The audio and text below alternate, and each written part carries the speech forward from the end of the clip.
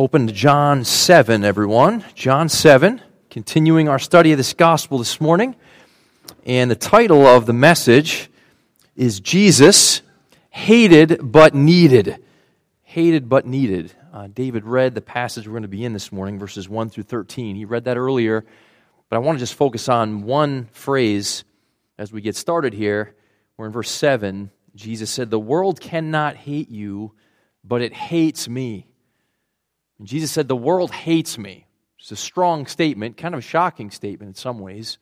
Week by week, as we preach from this pulpit, we often highlight what is lovable about Jesus, and rightly so, and there are infinite things that are lovable about Jesus. Well, this morning's text invites us to consider for a few moments what is hateable about Jesus, which sounds really strange and even offensive in a way to even hear that. But Jesus himself says, "The world hates me." The world hates me. So what is it about Jesus that elicits this response of hatred? And not just hatred, but like a fierce hatred and opposition. What is it about him? We're going to consider that, and we're going to work our way kind of up to verse 7, which is the key verse in understanding this section of Scripture. But if you would, just begin walking with me through verse by verse and just making observations along the way, and then we'll unpack what it means that we humans, naturally speaking, hate Jesus and why it is that we need him and why it's so good that we have him. So beginning in verse 1, it says, "After these things, Jesus was walking in Galilee, for he was unwilling to walk in Judea because the Jews were seeking to kill him." So Jesus remained in Galilee, and you recall those who have been with us for our study, we've made it through chapter 6, and it was many, many weeks in chapter 6, what was called the bread of life discourse, where Jesus is talking about himself as the bread of life. And of course, in the beginning of that chapter, he feeds the 5,000 and multiplies bread and feeds them, and then this whole discussion about how he is the real substance, he's the real bread we need. And we've talked over and over about that and how rich that is, that truth. Well, here in chapter 7 and verse 1, he remains in Galilee. So in that same region in Galilee, he stays there. And it's kind of a region of obscurity relative to all the hustle and bustle of Judea and the capital being Jerusalem. It was kind of an obscure place. And so there he is. He's staying kind of a low-profile type ministry for the time being. And it gives the reason for that. One of the reasons that he stayed there in Galilee, it says he was unwilling to walk in Judea because the Jews were seeking to kill him. So the Jews, the religious community, we've highlighted this before, but it's important to reiterate. When we hear the term Jews, especially here in the Gospel of John, this is not an ethnic term. He's using this term to speak of them as a religious community, a religious establishment. And he's saying they were in Judea. They were kind of basically ruling the area in terms of the way people thought and what their activity was. And we're going to find out there's a feast going on at this time. So they are ruling and governing, in a sense, over the religious community. And they also were seeking, when it comes to Jesus, they were seeking to kill him. This isn't the first time we've read this in John's Gospel. It came up in chapter 5 as well. But this idea that they literally want to execute Jesus because he's such a problem. He's such a huge problem to them. Look at verse 2. "Now the feast of the Jews, the feast of booths, was near." So what was happening there in Judea was there was this feast. This feast goes back to the Old Testament. It's a memorial, basically an annual memorial for their wanderings in the wilderness. They would annually get together. They would live in these temporary dwellings, tents basically, or booths, to commemorate their times of wandering in the wilderness when God provided for them. And they would all congregate there in Judea. They would come from all over the surrounding regions, and they would congregate there, mostly Jewish people, but also some Gentiles, and it was a big celebration. So there's a lot going on in Judea, but the point of it here is that Jesus is avoiding that context for the time being. Okay, he is not going there, and there's a reason for it, and the main reason is they're seeking to kill him, and he knows that his time has not yet come for that. But they're there, and the irony is they're celebrating wandering, they're celebrating God's provisions, living in tents, and as we've been learning from the beginning of John's Gospel, Jesus is there in a sense, and the term is even used in chapter 1, he is there tabernacling or tenting with them. God himself is with them in the flesh, in the person of Jesus, and they're wanting to kill him. Isn't that ironic that the people of God, the Israelites, the Jewish religious community, wanted to kill God in the flesh? Kind of ironic and tragic at the same time. So this feast was going on, Now continue on to verse 3. Okay, it says, therefore his brothers, this is Jesus' actual stepbrothers, or half-brothers we could say, half-brothers, they said to him, leave here and go into Judea so that your disciples also may see your works which you are doing. For no one does anything in secret when he himself seeks to be known publicly. If you do these things, show yourself to the world. So Jesus' brothers say, what are you doing? All the people are down there. Go to Judea. Go show yourself. Show your works off. I mean, why would you not want to do that? Why wouldn't you want to show off more of your miracles? I mean, it's interesting. They're his brothers. They grew up with him. They knew him well. It says in verse 5, they didn't, however, believe in him. They didn't believe in him. They knew him to be an actual person. They were present with him often. They, I'm sure, heard some of his teachings. They either witnessed firsthand or were aware of his miracles. They knew who he was. They knew a lot about him, more than probably most other people. But yet it says they didn't believe in him, which is to say they didn't see him, and we'll borrow from chapter 6, they didn't see him as the bread of life. They didn't see him as the one they truly needed.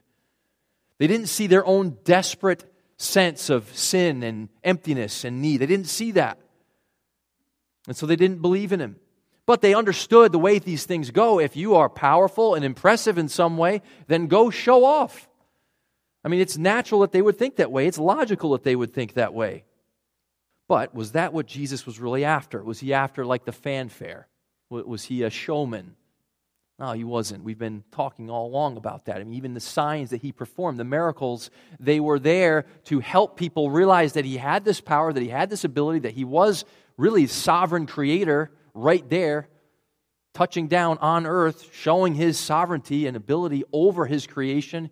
He was proving it. He was authenticating his ministry as the Messiah. He was doing that, and it was impressive, and it was amazing, and it did actually feed people when he multiplied the bread, and it did actually fill people's tummies with wine in chapter 2 when he made wine from water, and it did actually heal people. We looked at the man at the pool of Bethesda who was healed, and of course there were lepers and blind people and all. I mean, he did all these amazing things, and it would make sense that he would go and be seen and be known, but yet his motivation wasn't just to try to become a celebrity. That wasn't his goal. It wasn't what he was after. He wasn't there merely to perform signs. In a sense, he was there to perform surgery, soul-level surgery, and his brothers didn't really understand anything of that. They didn't grasp anything of that, and they didn't, as we said, see their own need. And who knows, it'd be interesting to speak with them. They did later become believers, so it'd be interesting to speak with them someday and kind of hear about their experience with him. I mean, can you imagine growing up with a brother who's perfect in every way? I mean, perfect in every way. I mean, it must have been amazing and annoying. I mean, the constant sense of comparisons, because that's what we humans do, right? If you were around me, I have two brothers. One of my brothers is here this morning. One of my brothers is smarter than me. The other brother is funnier than me. I am better looking than both of them, so they have to deal with that when they're around me. So they have their cross to bear too. But humanly, we just make comparisons, right? So they couldn't have helped but do this with Jesus, and here he is in perfection every single moment. Every moment. They didn't believe in him. Look, it says in verse 6, so Jesus said to them, my time is not yet here, but your time is always opportune. And then just read the beginning of verse 7. The world cannot hate you. He says, my time is not yet here, but your time is always opportune. So throughout the Gospel of John, over and over, it says that it's sort of like foreshadowing. It's building this anticipation. It's talking about this hour is coming, this amazing hour is coming, which is itself fascinating because he's already doing amazing things. But we know there's like this future glory coming later in the Gospel of John, and there's this sense of like wonder. What is that going to be? What's this hour he's talking about? And we'll say a little bit more about that later. But in this moment, similarly, he says, hey, my time has not yet come. But your time, saying to his brothers, your time is always opportune. Your time is always here. The world cannot hate you. Here's what he's saying. The world's system, what the world is doing, it's always doing, and it's always appropriate. It's always fitting. It's just the way the world operates. Like it's always a good time to do what the world's doing. And what is the world doing? Well, contextually here, what he's highlighting is this idea of the world is filled with people who are always perpetually seeking to make a name for themselves, to glorify themselves, to honor themselves, to satisfy themselves, to prove themselves, to compete with other people, to gain a platform, to gain an advantage, to gain some pleasure materially or otherwise. Like, this is the world system. This is what the world's doing, and it's a big sham. Back in chapter 5, you can turn there if you want to. He said something similar, kind of gets to the root of it. In verse 41, again, speaking with the religious leaders there, he said, I do not receive glory from men, but I know you, that you do not have the love of God in yourselves. I have come in my Father's name, and you do not receive me. If another comes in his own name, you will receive him. How can you believe when you receive glory from one another, and you do not seek the glory that is from the one and only God? See what he's saying there? This is what the world is up to constantly. It's just passing glory back and forth between people. And in one sense, he's living out this divine contrast, because here he is, the most worthy of glory, God himself in the flesh, and he's actually not seeking to just lift himself up in the normal human way, in the worldly way. He's not doing that. If he was, he would have just kept doing the miracles and growing his audience. That's what he would have done. A few weeks ago, my daughter showed me on YouTube, this channel. It's called Dude Perfect. Some of you may have heard this channel. They have like 50 million subscribers, over 50 million. It's a huge number of subscribers. And they said, Dad, you got to see this. These group of guys, they have this YouTube channel. They do all these crazy stunts and things, and you got to watch this one. So we watched this one video where they went to Las Vegas to break the record for the longest basketball shot. So the longest shot of actually getting a hoop from the longest distance. And they went to Las Vegas, and they went up in this tower. And I forget, the tower is like somewhere, 700, 800 feet in the air. And somehow, after attempt after attempt after attempt, they shot a basket from like 800 feet away. Like, dropped the ball away, and you just watch. The video is amazing. You watch the ball just go down, and somehow, some way, it went in the hoop. And you're just sitting there amazed. And you're like, wow, that's incredible. And also, like, so what? Like, what? Like, this is what you spend all this time and energy and money and resources doing, and you got a gazillion views and all these followers. That's just the way the world works. And in one sense, there's nothing wrong with that. There's nothing wrong with that entertainment value of that. But Jesus is here, hey, I'm up to something different. Like, if he wanted to just grow an audience, he could have just kept multiplying bread, making wine from water, healing every single person. He would have just done that forever and just let all the people flock to him because they're amazed and they're just wanting to see the spectacle. But thankfully, that was not his purpose. He wasn't here for just that reason. He came for a much more down and dirty purpose, and it's a good thing. He came to roll up his sleeves. As I said earlier, he didn't come just to perform signs. He came to perform surgery. He came to cut us open, which is what we need the most. And this is what it says. This is where it goes next. This is fascinating and amazing. He says, the world hates you, or cannot hate you, but it does hate me because I testify of it that its deeds are evil. Like, this is it. This is the core of it right here. This is the problem. This is the controversy. Talk about polarizing figures. Donald Trump or someone like that is the most polarizing person politically we've had in a long time, right? Polarizing figures. People have very strong feelings one way or another. When it comes to the polarization of Jesus, why he's controversial and the most controversial figure in human history, this is a big part of why. He says, they hate me because I testify that your deeds are evil. I testify of the world as deeds are evil. And I want to make sure I make this point. It'd be easy for us as church folks to say, well, that's the world, that's the outsiders. And sometimes in Scripture, the word world is used in that sense. Here it is not. For one thing, remember, he's speaking to people, primarily people of the religious community, the Jews. He's speaking to them. For another thing, the Bible says in 1 John 2, that which is of the world is the lust of the flesh, the lust of the eyes, and the boastful pride of life. And that is the same in the religious context as it is in the irreligious context. It may wear different clothing. It may look different on the outside. The religious version may polish itself up a little better, but deep down, that's the issue. It's the lust of the flesh, the lust of the eyes, and the boastful pride of life. And that's what makes us humans go. That's what makes us tick, naturally speaking. And here he says, I came to testify, to speak the truth concerning the human condition, that your deeds are evil. And right here, I want to dig into this. I want to dissect this a bit with you, because it's easy to hear deeds are evil and just think, okay, bad stuff. They do bad things.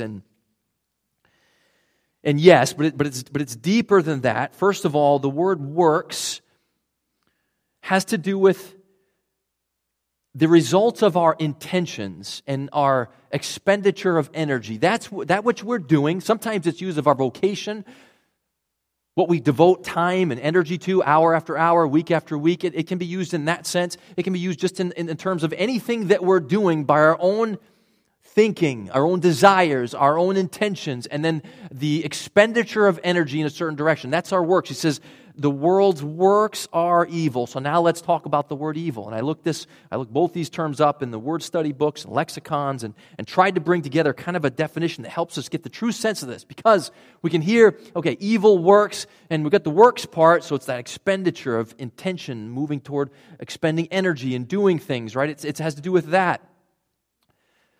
But then evil, we can think, well, just bad things, or we think of evil characters in a movie or something. The villain, right? The obvious. Well, this is what this word evil points to. That which is toilsome, pain-inducing, troublesome.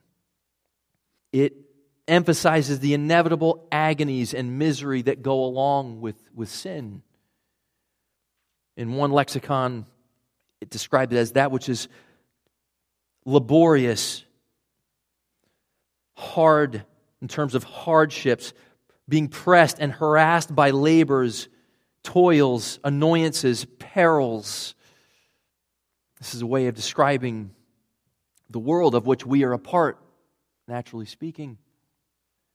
We are of this world in terms of our flesh, in terms of our fallen condition. And we have to start there before we can go to the new, and we'll get there.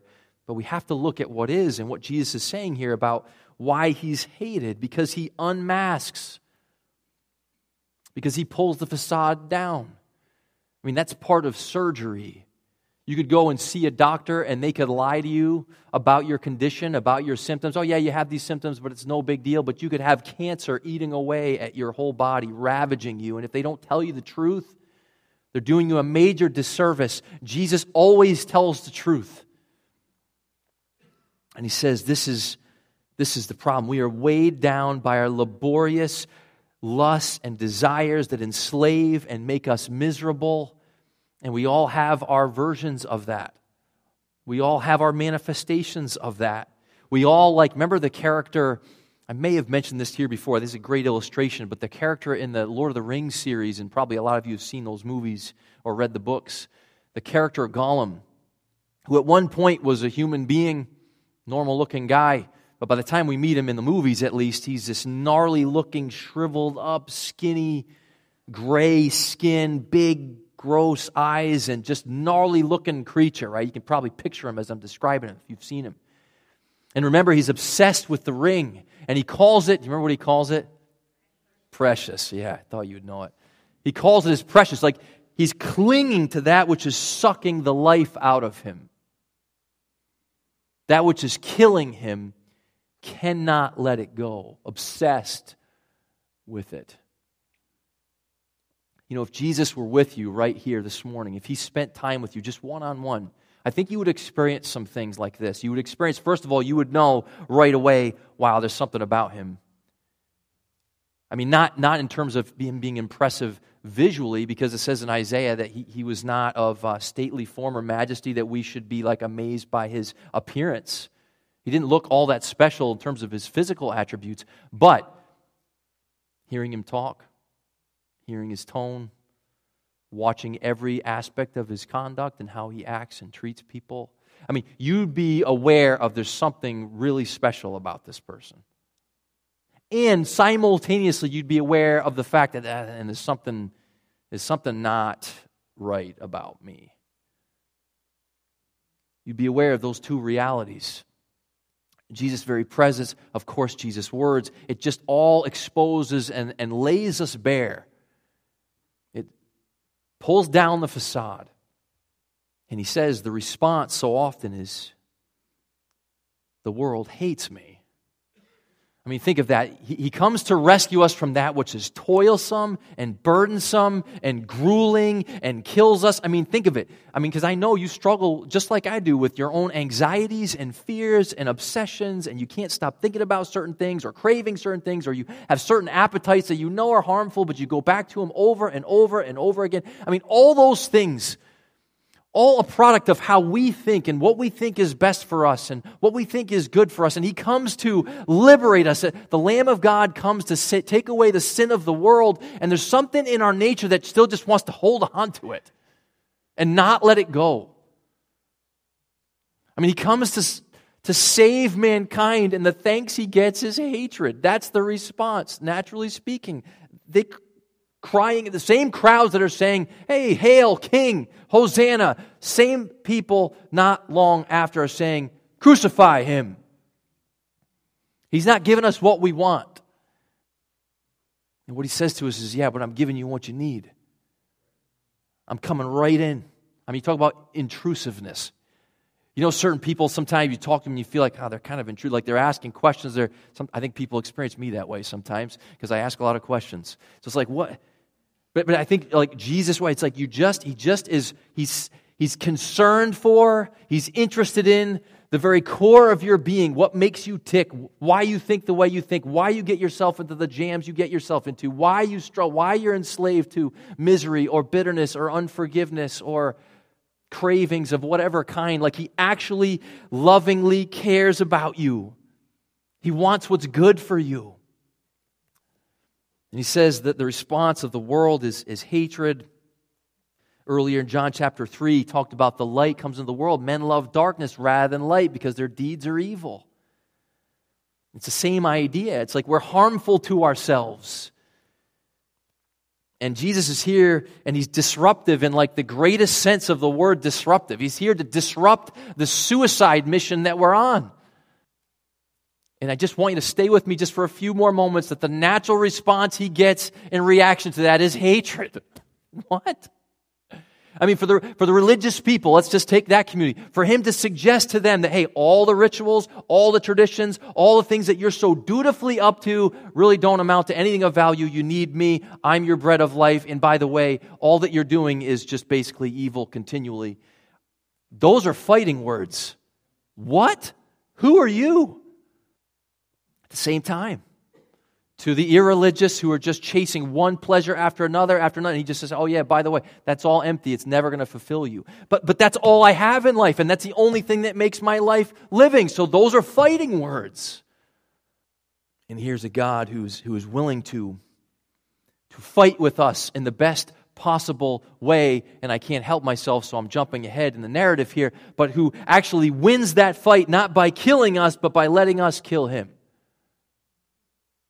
to show us just how different He is. We talked about the world's way, right? The world's way of passing glory back and forth, and who's more impressive, and who's more powerful, and who's the conquering king. And that's why they were so severely disappointed in Jesus, because He just wasn't of that sort, was He?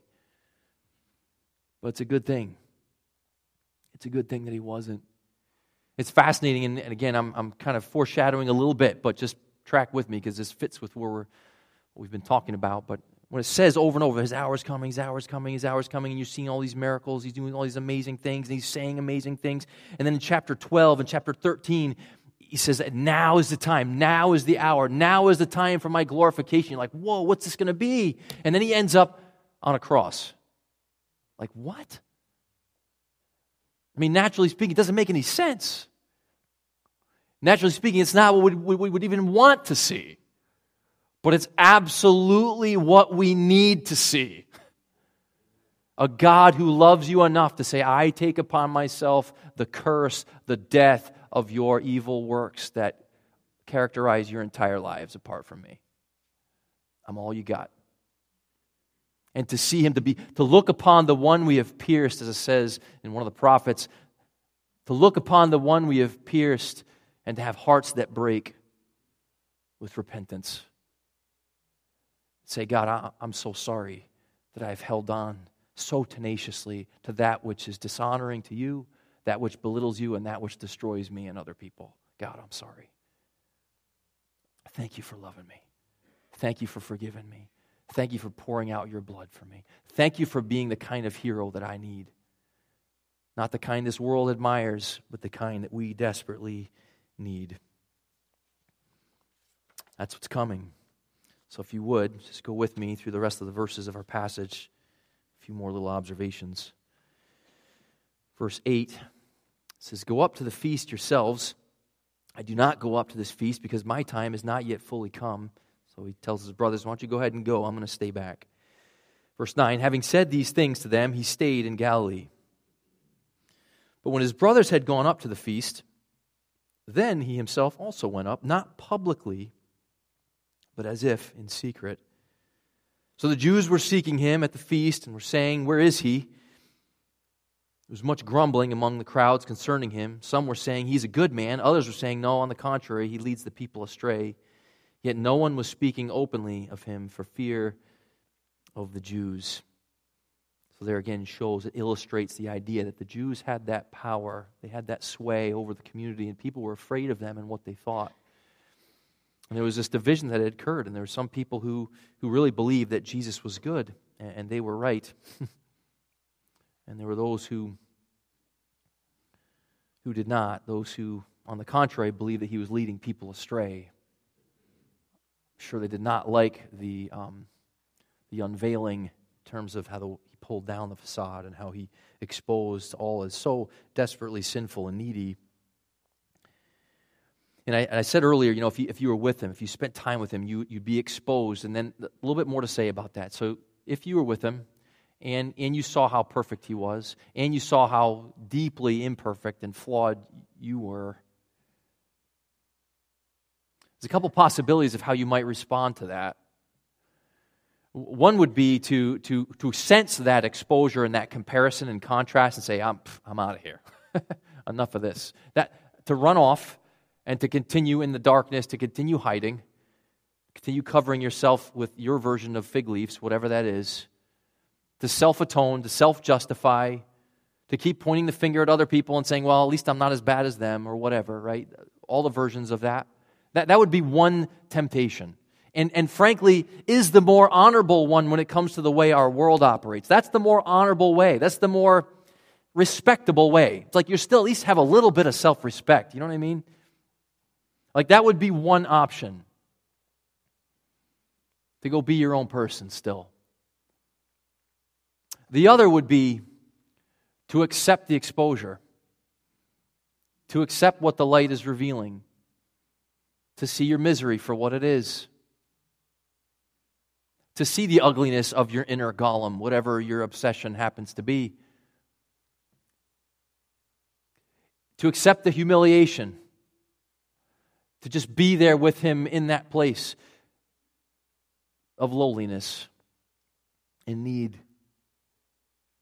To see him in his provision of covering and forgiveness, and to see, hey, everything you need to be proven, he's proven for you. Just to receive him proving everything for you. I mean, there's nothing, in one sense, respectable about that. I mean, what do you have to boast in about? You don't have any kind of, like Boy Scouts, Cub Scouts, merit badges. You don't have any badges after that. I mean, who wants to do that? Someone who realizes that he's their only hope. When we realize he's all we've got. When you realize that it's his love and covering and grace that we need. When we realize we can't save ourselves. We just accept that lowly position. So often we're just obsessed with making ourselves big, more, better, more admired, more whatever. Here is a Jesus, as illustrated in this text beautifully, who is not interested in fanfare. He's not obsessed with making himself more. Here's the greatest condescension conceivable, that the God who created all things should live in this world as a man, and as a man who over and over and over again was disrespected and just took it. And just lived a lowly life. And just served the people around him. And even when they were like they were getting almost too excited about all of his amazing powers, he withdrew. And that was his opportunity, and he withdrew. Wasn't after that. Wasn't after the fanfare. Wasn't there to be a celebrity. Was there to be a savior. I believe that our hearts this morning are in line with the disciples and with those who say, this is a good man. That we do believe, that we do see him as the one we desperately need.